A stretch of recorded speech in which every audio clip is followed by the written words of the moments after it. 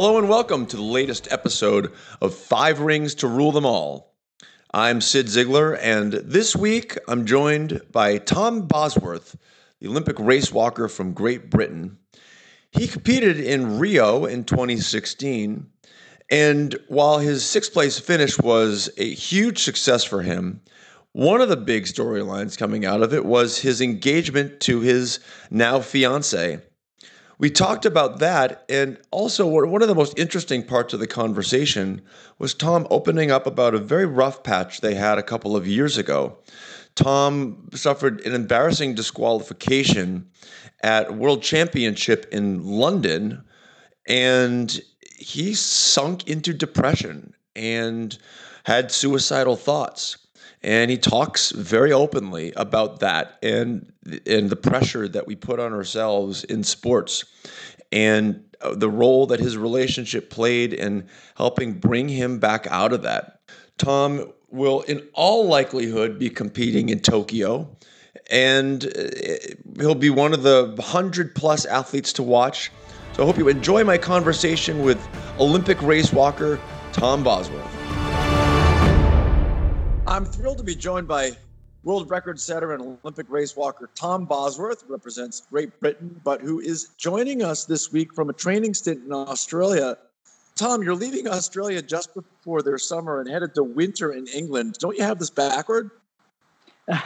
Well, I do the majority of my training outside. So even though it's weird celebrating Christmas whilst it's like 33 degrees or building up to Christmas in this weather, it certainly makes a nice change from, well, England is known for rainy, cold weather, and I'm afraid it pretty much lives up to that in November and December.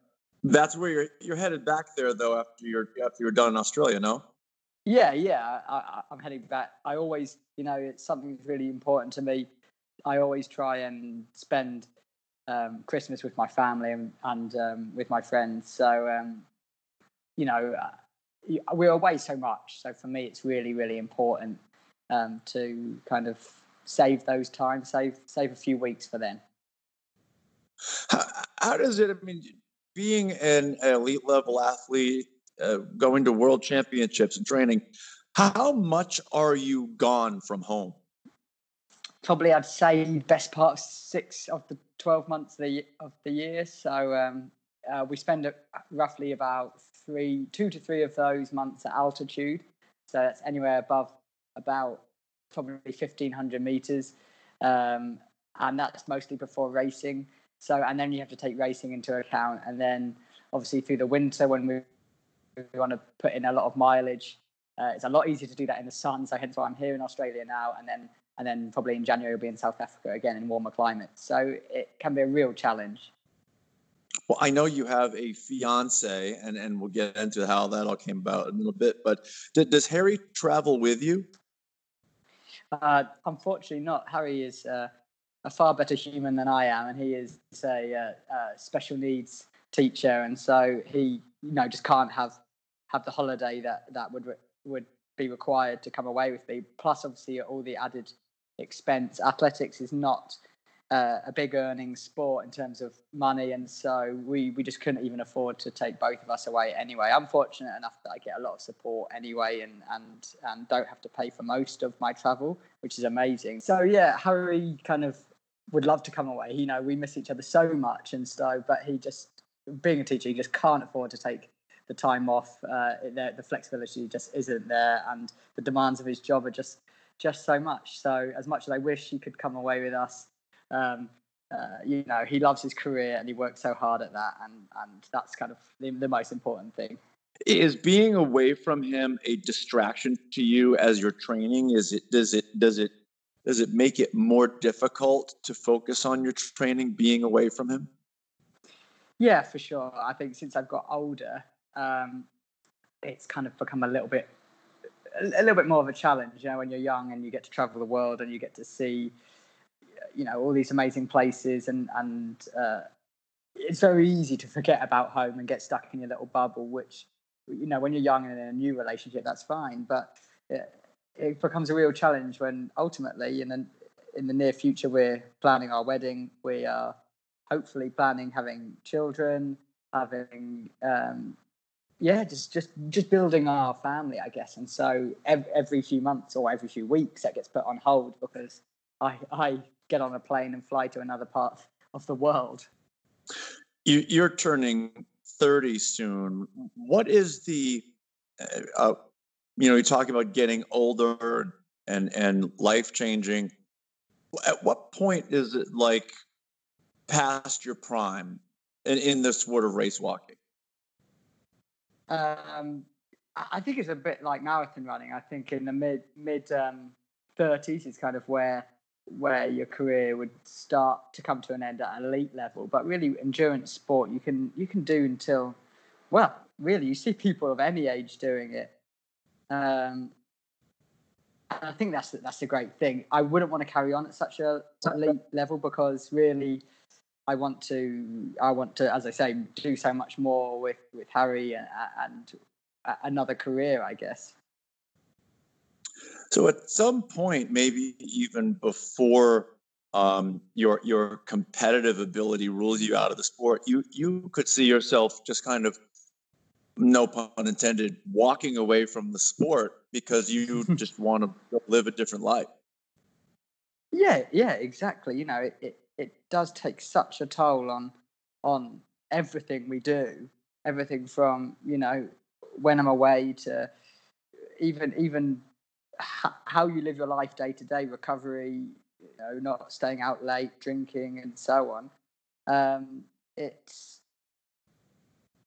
It takes over your life, and so yeah, there is a lot more I want to do. I'd like to go into media if possible.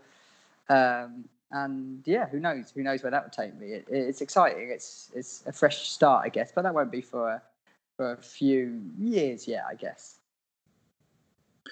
You talk about having your prime in your mid-30s, and I think certainly Americans are used to sports where people's prime is in their 20s, and I think that we don't generally understand a lot about race walking. Just kind of, what is a common misunderstanding about race walking that you think people carry, or they just don't, something they don't understand about the sport?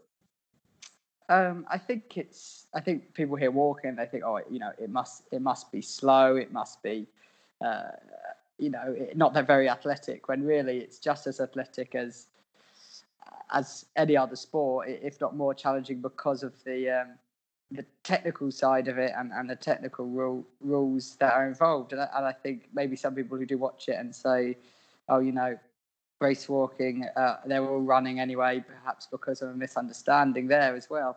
So, I think once people learn a little bit more, learn how difficult the rules are, maintaining 1 foot on the ground, straight leg action as well. It's nowhere near running, yet we're moving at the paces that a lot of people would love to run at. My 5K personal best is 18 minutes and 28 seconds walking. That's pretty fast. And you talked about keeping your feet on the ground, and while I certainly don't want to revisit dark times, I think that part of your story that is particularly powerful is something that happened to you that was tough, and that was the 2017 World Championships. And I know you were leading the 20-kilometer race, and I mean, it's in your hometown in London, and you end up getting disqualified. What exactly happened there? Yeah, that was really difficult. It was a home championship. It was in front of Buckingham Palace. It was a huge venue and an opportunity for me. I'd finished 6th at the Olympic Games the year before, so I knew I could compete up the very front. And the crowds just took over. So the technical side of it was I was disqualified for 3 of the judges on the 2K lap. Gave me a yellow card for having both feet clearly off the ground, and that was about at the 12-kilometer point of 20K. And unfortunately, obviously we do laps, so we were doing 10 laps, and at 12K we were coming up to start finish line, and the chief judge steps in front of you and showed me the red card, and it was a shock because, as I say, all 3 cards came in one lap, and you train all year round, and as we've just spoken about, we spend so much time away from home, all for athletes, almost one day a year. In 2017 it was the World Championships, 2016 the Olympic Games, 2018 if you're lucky enough, we had Commonwealth Games and European Championships and so on. So it's only 1 or 2 races a year that you build your life to, and that was on top of that, home championships. There were about 20 to 30,000 people lining the course throughout that day, and the noise was incredible. And I think it just took over me. And normally I'm very level-headed and cool, calm. I really enjoy racing, and the moment I stepped onto that race course that day, the nerves had just taken over me. The noise was incredible, and I wish maybe I'd had a couple more years at the front of races under my belt, so I perhaps could have learned how to deal with it a little bit better. But yeah, what will be, and it sent me into a very interesting next couple of years, really. Well, and that was going to be my next question. You talk about the nerves entering the course. What were you feeling leaving the course that day? You know what? I can barely remember. I remember doing a couple of interviews. One of the home broadcasting interviewers kind of gave me a hug as I was just a bit of a wreck, and then my medical staff and coaching staff got me in. I think we got in a specific car, and they got me back to the hotel. And thankfully, being in London, my parents' house wasn't far away, and we just jumped on the train and headed straight out of London, basically as quickly as we possibly could. And for the next few days, I was just miserable and just so upset because, as I say, for athletes, it's pretty much you live the athlete lifestyle. There's no 9 to 5. You don't clock off at the end of the day. You perform as well for that's your income. I lost a lot of money that day, and each year, even this year, I've struggled for income. I'm always looking for sponsors.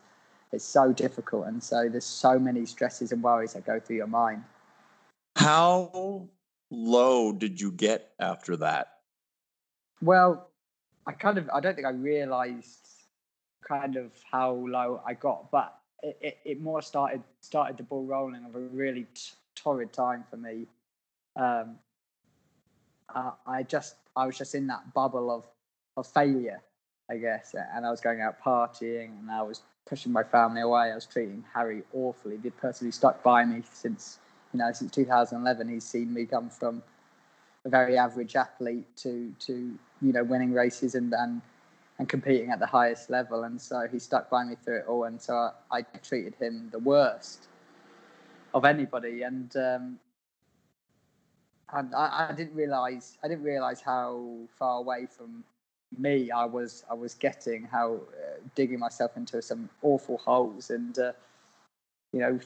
thankfully the next April 2018, we had another major championships out here in Australia, the Commonwealth Games, and so I just focused on that, used that as motivation, and then the summer as well, we had the Europeans. And once that was over, kind of all came crashing back down to earth again. That I just put kind of all those problems and the issue, or the way I was treating Harry just came back, and the neglect of my family and friends it just continued. But this time at such an extreme, like I just wasn't me. I was trapped. I felt trapped in this catch-22 of constantly hating the sport, hating myself, and hating everybody around me. And I don't know why. And ultimately, I just thought one day it would be better off if I wasn't around anymore, and it would be better off for everybody involved. And after a couple of attempts to take my own life, Harry said, "You know what? You need to phone British Athletics doctors and get some help." And if he hadn't forced me to do that, I don't know whether I'd even be sat here having this conversation with you or having carried on with life. What did they do that helped you get through that? Well, they listened. They tried to figure out kind of what was going on. It took me quite a long time to be honest with them that, you don't like to admit that you're treating people badly and that you're going out drinking and partying and not being that good athlete that you should be. I was doing all the training and I was kind of it was that problem. I was still committed, but I needed a break. I needed to actually spend some time for me. So it was just making me worse. And so ultimately, after some time with Harry, and they set me up with a with a psychiatrist and gave me a lot of support and just took it day at a time to figure out kind of how we can make Tom happy again and a healthy athlete. And so a year working with him, a year of working on my relationship with Harry, well, kind of getting my family back and things are kind of, well, to be honest, things couldn't be better right now.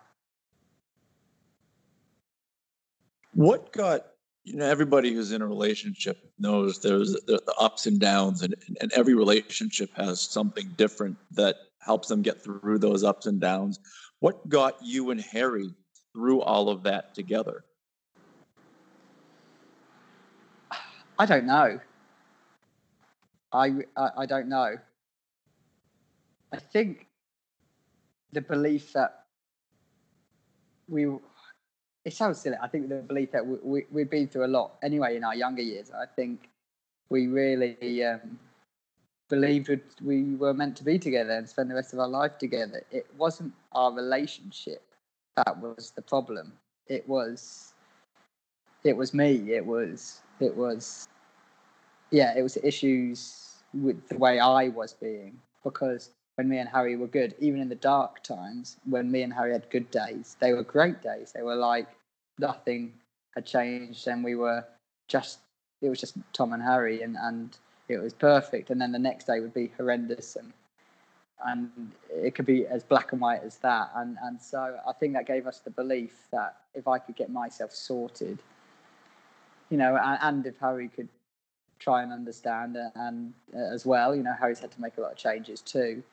Then we could get through it, and that's becoming clear.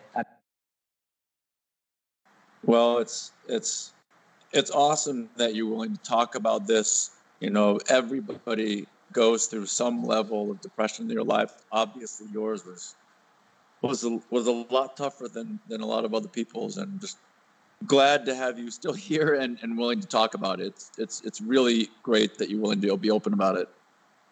Well, I think it's so important. I think there's two aspects here of mental health in sport, and one thing for me was I realised just how it wasn't important at all. Sport isn't important. It's just another career.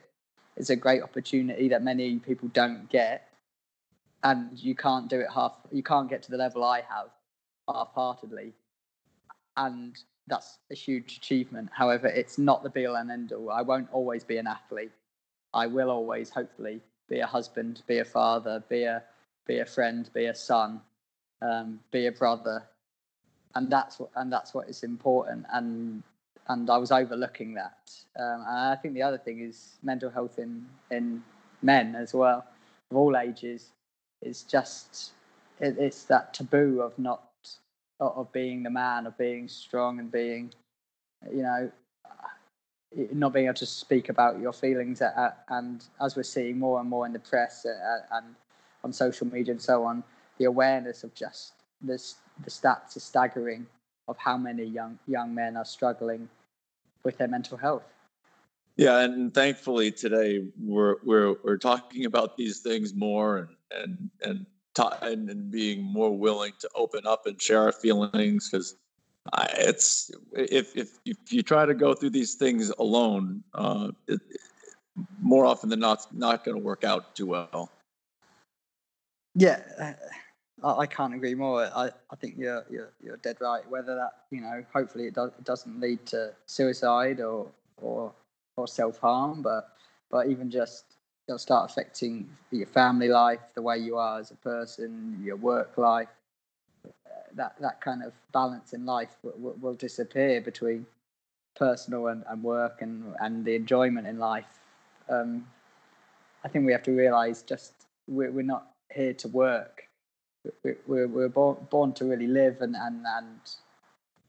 enjoy that, and work is just one aspect of it, or the pressures we feel is one aspect of it, and it's so easy to let whatever you are struggling with, or even if it's small thing, become a huge deal, and it completely surround yourself in it 24/7, and ultimately what will be. It's not the be all and end all, and I've learned that, and I just encourage everybody, even at the earliest stage, if you've got to worry, as soon as you talk about it, write it down or confront it. If it's something you can confront, you'll feel so much better for it. And I wish I had done that. In looking back at September 2017, that month I could have resolved a lot of things, and I didn't. Well, again, Tom, I appreciate you opening up about this. I need to take a quick commercial break, and then we will be right back with more.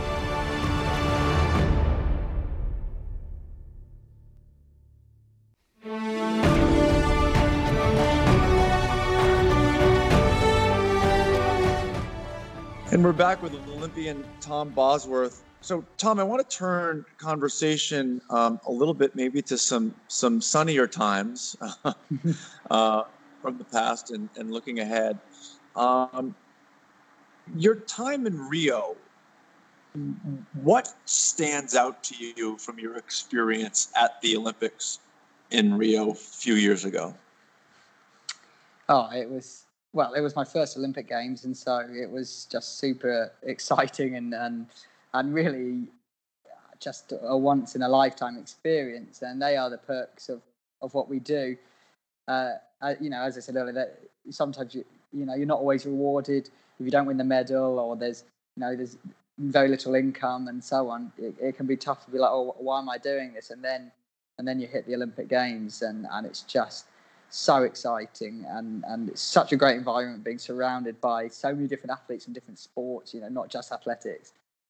But obviously for me, my highlight, my one thing I take away with is my race. After I was ranked 27th, finished 6th, broke a British record, but of course that was then followed by quite a accidentally public proposal, which went quite viral.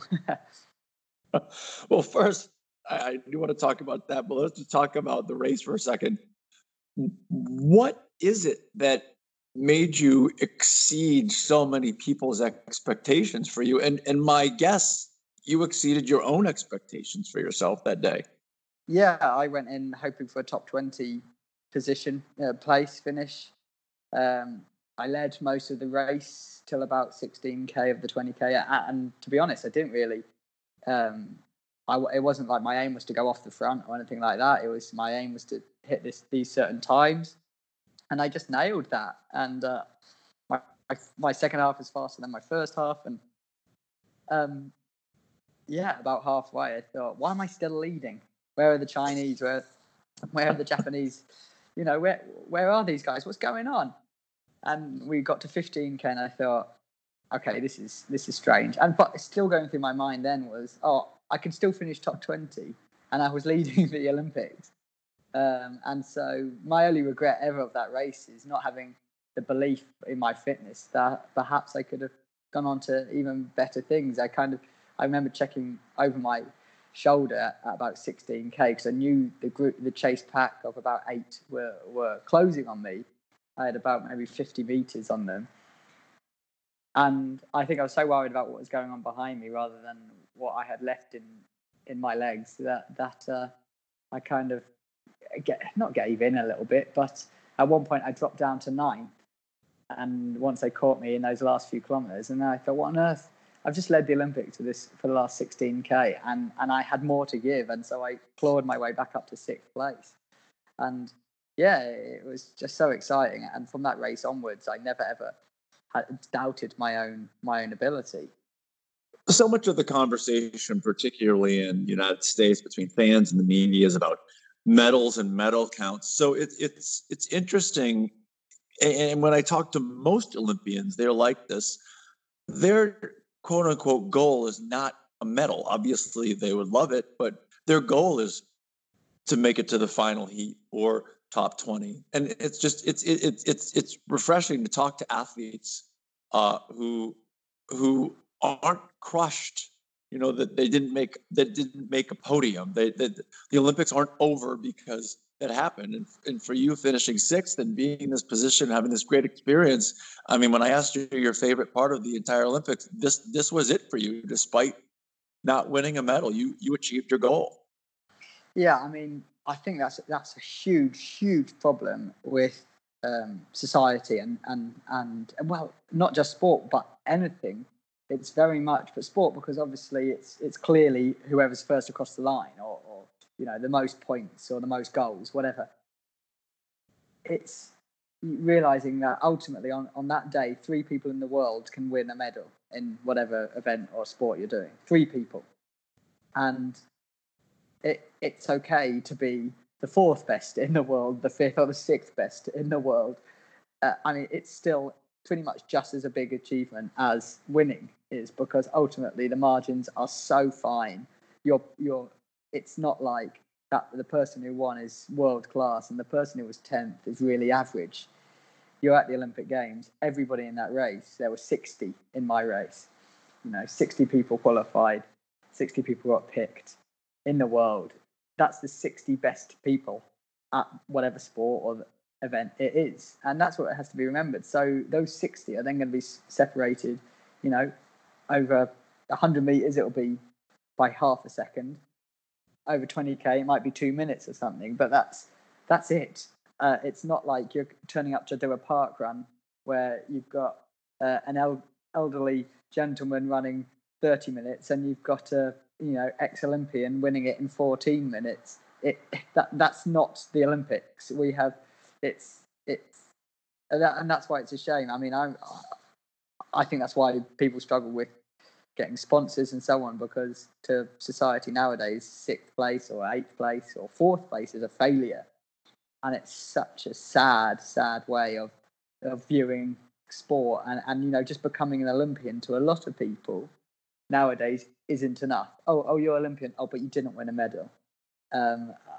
I flew home, and even somebody on the flight in the cabin crew, they asked me how I got on, and I said, I finished 6th, and I set a new British record. And she turned to me and said, oh, never mind, better luck next time. And I just thought, what did you achieve today? Went through my head, and then I just thought that's a real shame that we can't celebrate an Olympian for purely becoming an Olympian, whether you finish last or first.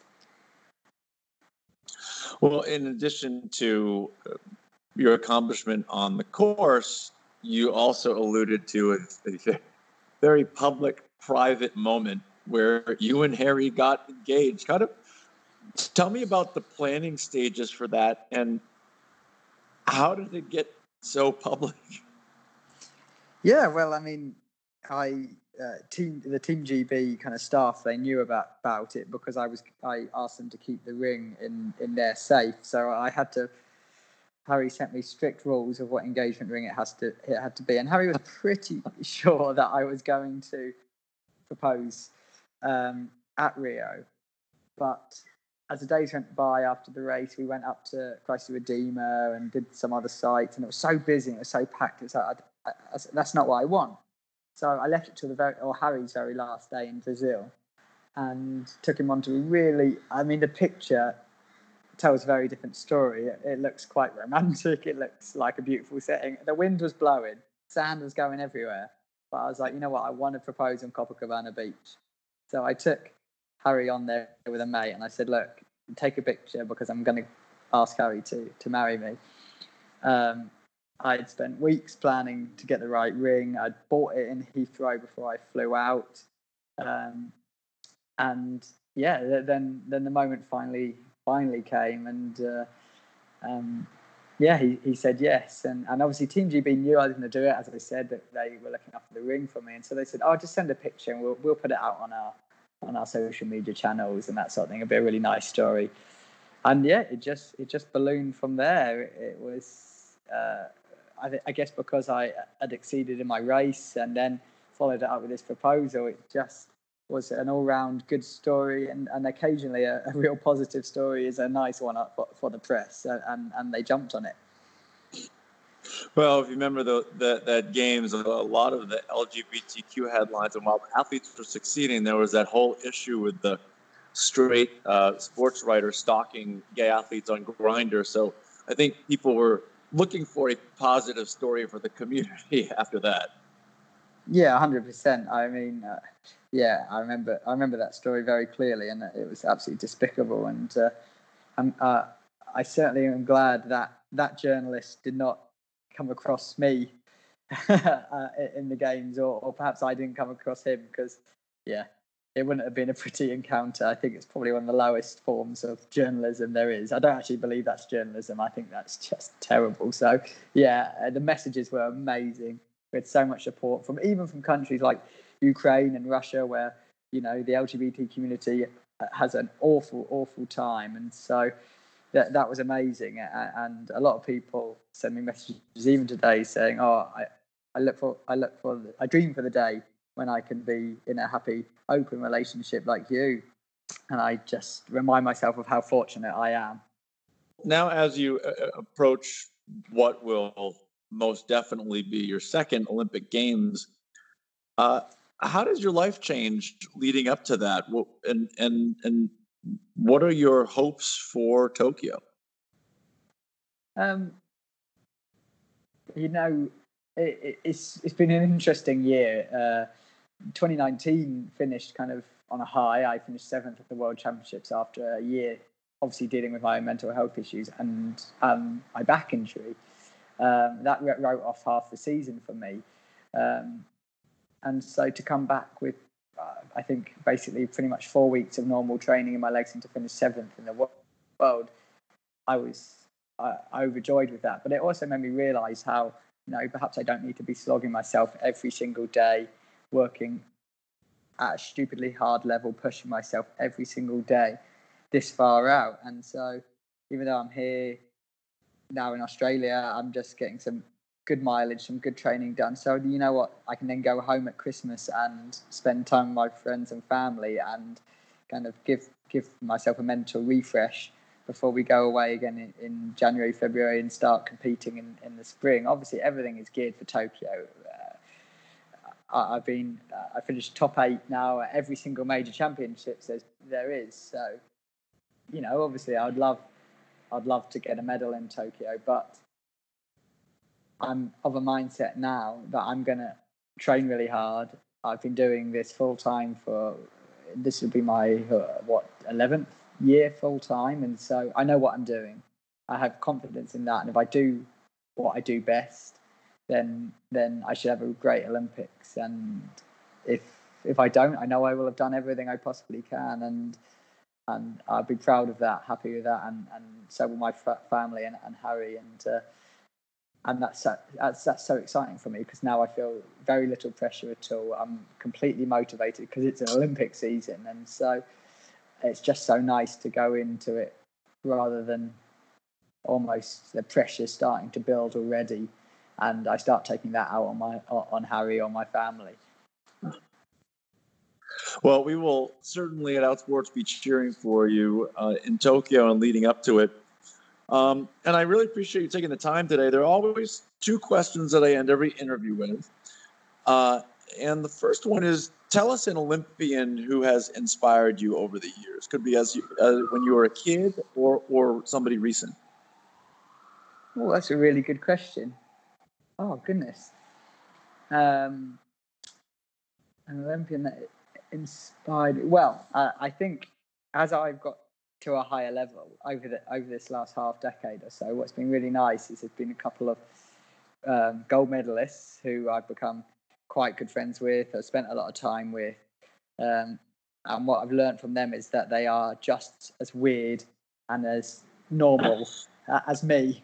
And that's our triathlete, Alistair Brownlee, and the 10,000 metre runner, Mo Farah. And so seeing those guys training and or going for a night out with Alistair, as we both lived in Leeds. It was just nice to see, Alistair enjoyed a beer. Mo would, we would go and eat pancakes after training or whatever, and it's just nice to see that they're normal people with with their own problems and their own kind of quirks, and that gave me the confidence that they're just another guy, and I can also be like them. Yeah, everybody I've learned has problems and quirks. 100%. The second question, and hopefully, let me ask you this: are you a Lord of the Rings fan? Oh, I'm not. There's not much that I'm not a fan of. But Lord of the Rings, I've never been able to watch. I mean, I know of it and I know the story, but I'm not. Well, the name of the podcast is taken from a line in Lord of the Rings, so it's lost on you. So we'll let you off the hook for that one. Okay, good. All right. Well, Tom, I really appreciate you taking the time. I hope the rest of your training in Australia goes well, and have a wonderful holiday with Harry and your family. Oh, well, thanks for having me on. Thank you very much.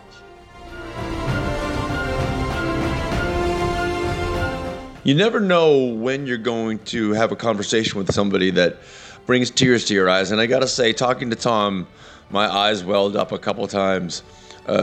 Incredible struggle for that guy, and looking forward to some incredible triumph in Tokyo.